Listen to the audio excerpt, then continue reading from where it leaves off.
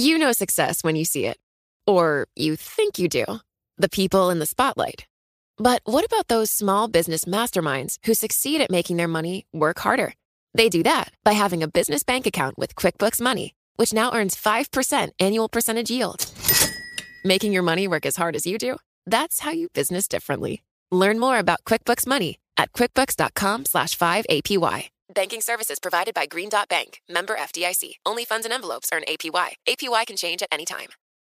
Collaborate for a greener future at the Bloomberg Green Festival, a groundbreaking celebration of the thinkers, doers, and innovators leading the way. From design and culture to technology, science, and entertainment. Hear from inspirational speakers and immerse yourself in climate solutions. July 10th through 13th in Seattle. Title sponsor, Amazon. Official airline, Alaska Airlines. Get 20% off using promo code Radio20 at BloombergLive.com/Green Festival. This is Bloomberg Business of Sports. We're in a situation that we haven't dealt with in modern times. The pandemic here has really accelerated the investments that we've been advocating for years. From a macro standpoint, I think our sport industry is really forced to look at the business a little bit differently. In-depth conversations with the leaders in the sports industry. Esports is a good aberration. We're still moving forward. We're part of something much bigger than sport right now. The health and safety of our stakeholders is what's most important. Every moment, I think we're all, from a business perspective, thinking about the impact that the virus is having across the country. Bloomberg Business of Sports from Bloomberg Radio.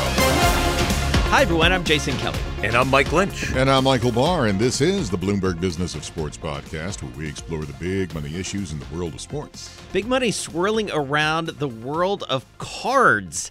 So we are really excited to have a special guest joining us, Jason Mashra. He is the president of the trading card company Upper Deck. Jason, really nice to have you with us. Good morning. Thanks for having me. All right. So we were talking a little bit before we came on air here. This business is white hot. What happened? Why did we all of the sudden sort of collectively get so super into cards? Yeah, you know, it's interesting because we were starting to see some growth starting in 2015, and it's been growing steadily since then. But what happened was the pandemic kind of, trapped us all in our houses, and people started cleaning up and going through things, and a lot of people rediscovered their collection and their love for collecting trading cards and collectibles. What changed from your grandfather's days of collecting to what happened today? What has changed in that span? Well, I think a lot of things have changed. In 1989, Upper Deck kind of changed a lot of perceptions on trading cards, that things could be collectible and high-end and authentic. But it's changed drastically along the way. And if somebody hasn't collected for 20, 30 years, if you open up a pack of cards, you're very surprised to find autographs and cards with pieces of jersey or, a piece of a golfer's glove, things of that nature. It really has evolved and become really, really cool and really brings you closer to your favorite athletes and actors and personalities. Jason, it's Mike Lynch up in Boston. It seems like every organization, the trading card organization, has gravitated toward one of the four major sports. How did you wind up with hockey? Well, hockey has always been a primary focus for us as a company. And in Canada, Upper Deck has really become synonymous with hockey. And we love the sport and have always had great partnerships with the NHL and the NHLPA. So we've always been really heavily embedded with that sport. And so Jason, talk about the different sports, because, you've worked across a lot of different sports over the course of your career. What is it that makes the card business different from sport to sport? And, I feel like growing up, we probably all gravitated more toward baseball cards. Basketball cards obviously have become a big thing that folks talk about. Tell us about the business as it varies from pro sport to pro sport, and where you think that goes from here. Yeah, it's really interesting. I think what you see a lot of similarities between baseball and hockey, where you have a lot of traditional pure collectors, people who want to collect sets. They want to collect their teams. They want to collect sets from year to year. It's very pure in a lot of aspects, where with some of the other sports like basketball and football, it becomes about kind of pulling the hot card, making a lot of money, kind of speculating on the rookies year to year, because specific positions and players can have such a impact year to year. People like to speculate and kind of try to find that next great breakout star and try to make money on a quick flip. So the sports are different in the way people collect them and trade the cards. Digital cards, that is huge. Can you expand more on that? Well, it's interesting. So digital trading cards have been around for quite some time now. I want to say probably 8, 9, 10 years. And everybody's taken a little different stance on and strategy of where they want to go. Some of the companies have gone to kind of purely digital trading card experiences like apps.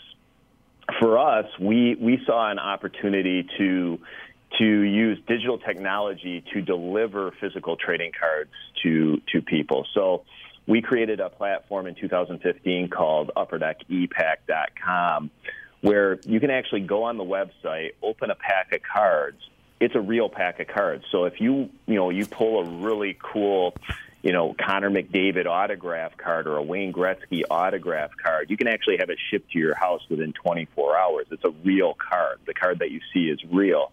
But you also have the ability to, trade with collectors across the globe, put sets together, and really have fun with it. We reward people for collecting sets and doing things on the site.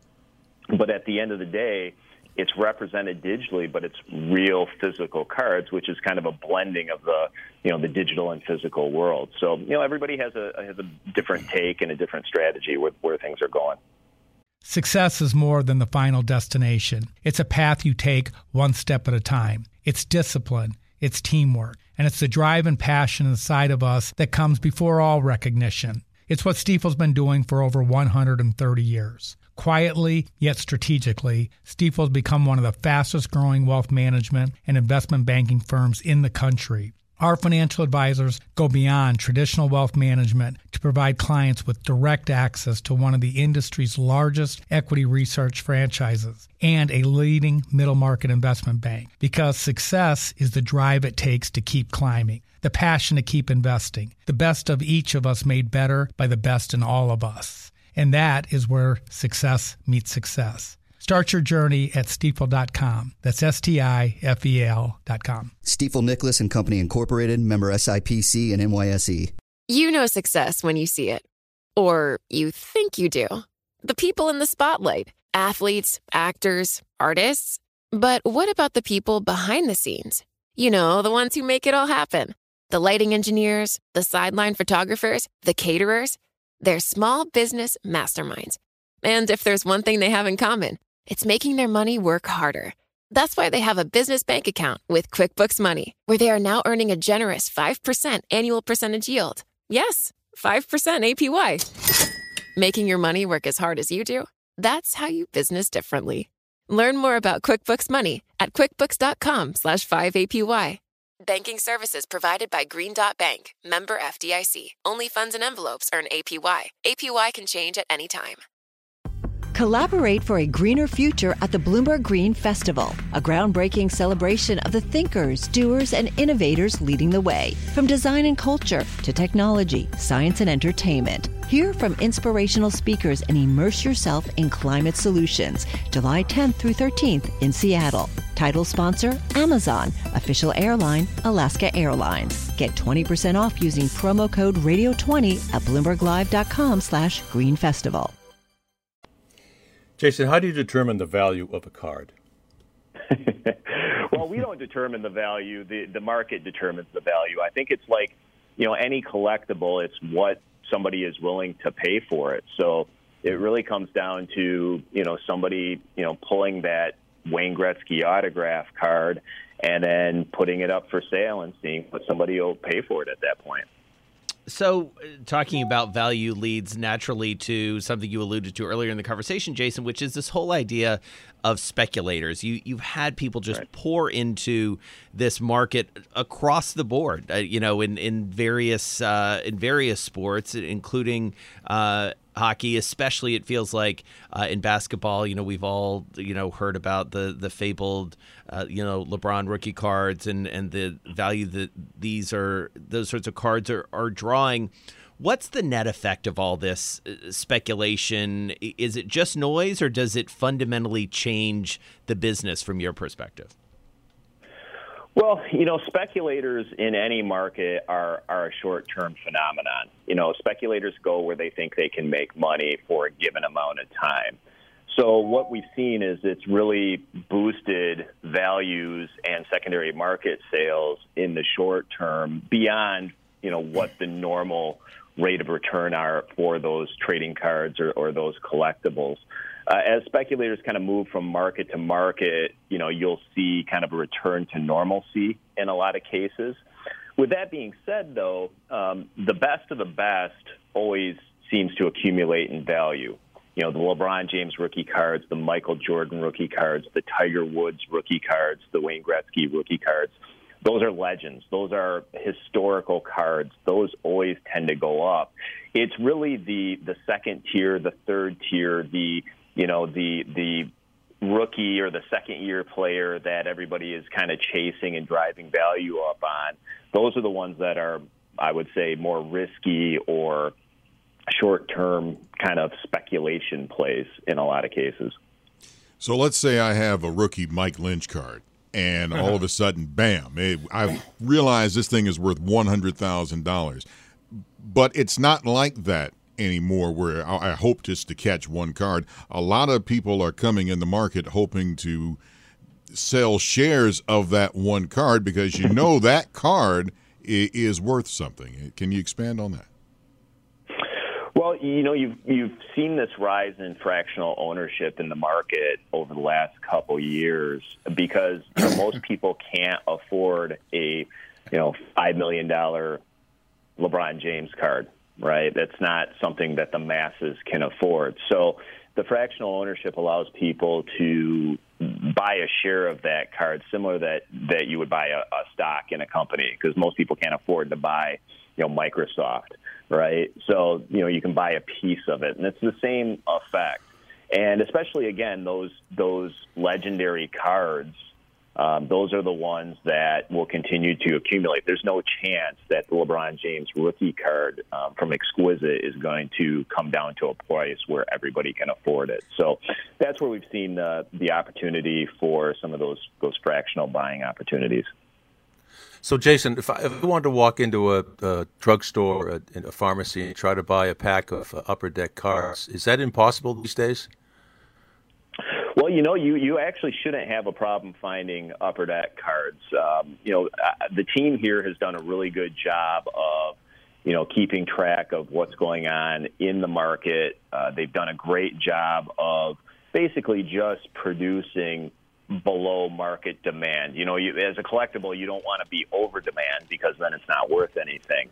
But we haven't seen the same type of issues that some of the other products and licenses have. So you should be able to find some Upper Deck stuff out there. With that being said, it's not easy.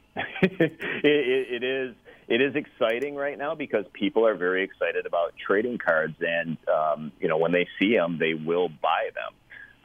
But you should be able to find, any of the Upper Deck cards, whether it's golf or hockey or Marvel, most places that you would shop for trading cards. Do I have to go to a hobby shop, or can you buy it in retail? So it's a great question. So we have three distinct channels that are our main channels. So the normal trading card store, that is our bread and butter, will always be our bread and butter. We always encourage people to go to their trading card shop because they can learn about all the nuances of trading cards. We also sell into mass retail, so Target, Walmart, Meijer, Dick's Sporting Goods, all kind of the normal retail channels. And then UpperDeckEPAC.com is kind of that place where you can buy 24 hours a day, seven days a week. And then, one of the things that I think has been very unique about the way we've approached it, and we think really helped drive the growth of this thing starting in 2015, is we try to make trading cards available through promotional partners around the globe. We have a program that we run with Tim Hortons in Canada every year that has gotten millions of packs into kids' hands and families' hands, which I think is very important. We've run promotions with Marvel with DVDs and putting trading card packs in DVDs. We've run programs with Hanes. There was a program we did a couple years ago with Hanes, with Marvel, and with Michael Jordan, and people were running around buying underwear like crazy to get Michael Jordan cards. So, we try to make trading cards as available as we possibly can, because for us, it's a fun hobby. It's something you can do. It's a very pure family hobby, something you can share with your kids. So, we try to hit every channel we can. So, Jason, talk to us about sort of the broader world of collectibles, because you guys are not just limited, as I understand it, to cards. Obviously, that's your main business, but the broader collectibles world, the jerseys, the autographed, sporting gear, and all of that stuff. How does this business grow? How does it expand? And where do you see it? Sort of look around the corner for us. Yeah, so in 1991, Upper Deck started authenticated memorabilia division called Upper Deck Authenticated. And a lot of the challenges that Upper Deck was founded on for trading cards, where there were a lot of forgeries and counterfeits, was the same thing that the founders saw with autographed memorabilia. So for the last 30 years, we've had this authenticated process. We call it a 5-step process that gives collectors peace of mind that when they buy something that's Upper Deck authenticated, it really is real. And what we've seen, especially in the last 3 to 4 years, especially as the trading cards have accumulated in value, is all of a sudden there's a huge demand for authentic signed memorabilia as well, for a couple reasons. One, everybody wants to decorate their home office now, so they have something really cool in the background for Zoom meetings, right? You're so right about that. That is not a market that is a pandemic market that people probably didn't anticipate. I love that. Right, and then the other thing is that when you look at the way card values and some of the other markets and collectibles have risen over the last couple years, all of a sudden a signed Michael Jordan jersey or a signed Wayne Gretzky jersey looks like a bargain compared to some of the trading cards. I mean, you can buy that exquisite LeBron James rookie card for $5.2 million, or you can buy an autographed jersey or an autographed photo for a few $1,000s. Right, and have it on your wall and display it and have it in your Zoom meeting. So all of a sudden, authenticated memorabilia kind of looks like a bargain. How a card is rated is insane today. I can get a magnifying glass, look at a card, and it's like, oh yeah, that's centered. No, it's not like that. The guy who rates the card, I mean, we're talking like by the width of a hair for it to be centered. Yeah, grading is an interesting thing. A lot of people think it's a new phenomenon. It's been around 20-plus years. And I think the dilemma that a lot of collectibles have is, okay, if I go on to eBay or I go to another source digitally, how do I know what that condition is, right? Like, I don't have it in my hand. I'm not seeing it firsthand.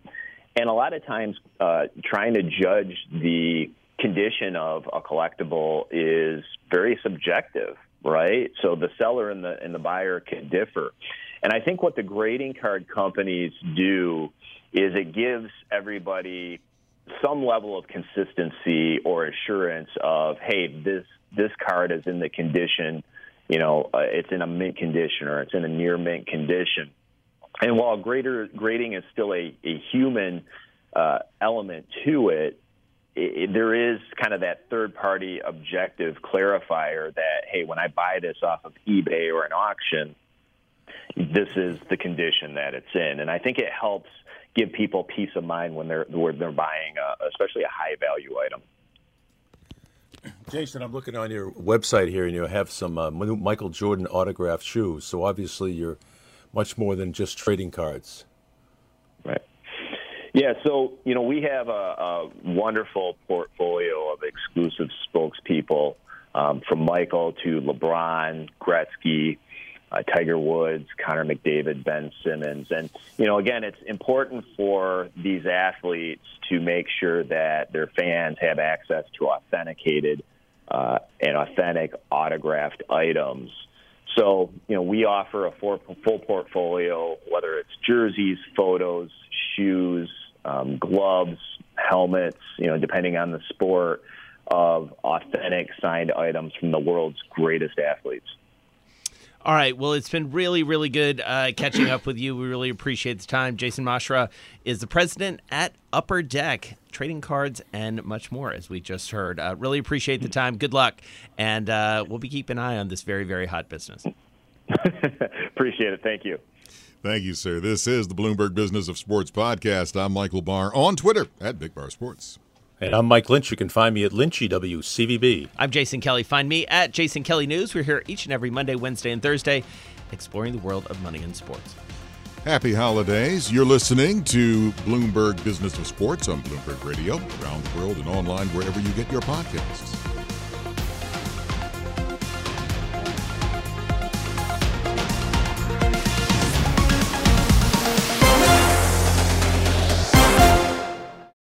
Collaborate for a greener future at the Bloomberg Green Festival, a groundbreaking celebration of the thinkers, doers, and innovators leading the way. From design and culture to technology, science, and entertainment. Hear from inspirational speakers and immerse yourself in climate solutions. July 10th through 13th in Seattle. Title sponsor, Amazon. Official airline, Alaska Airlines. Get 20% off using promo code radio20 at BloombergLive.com/Green Festival.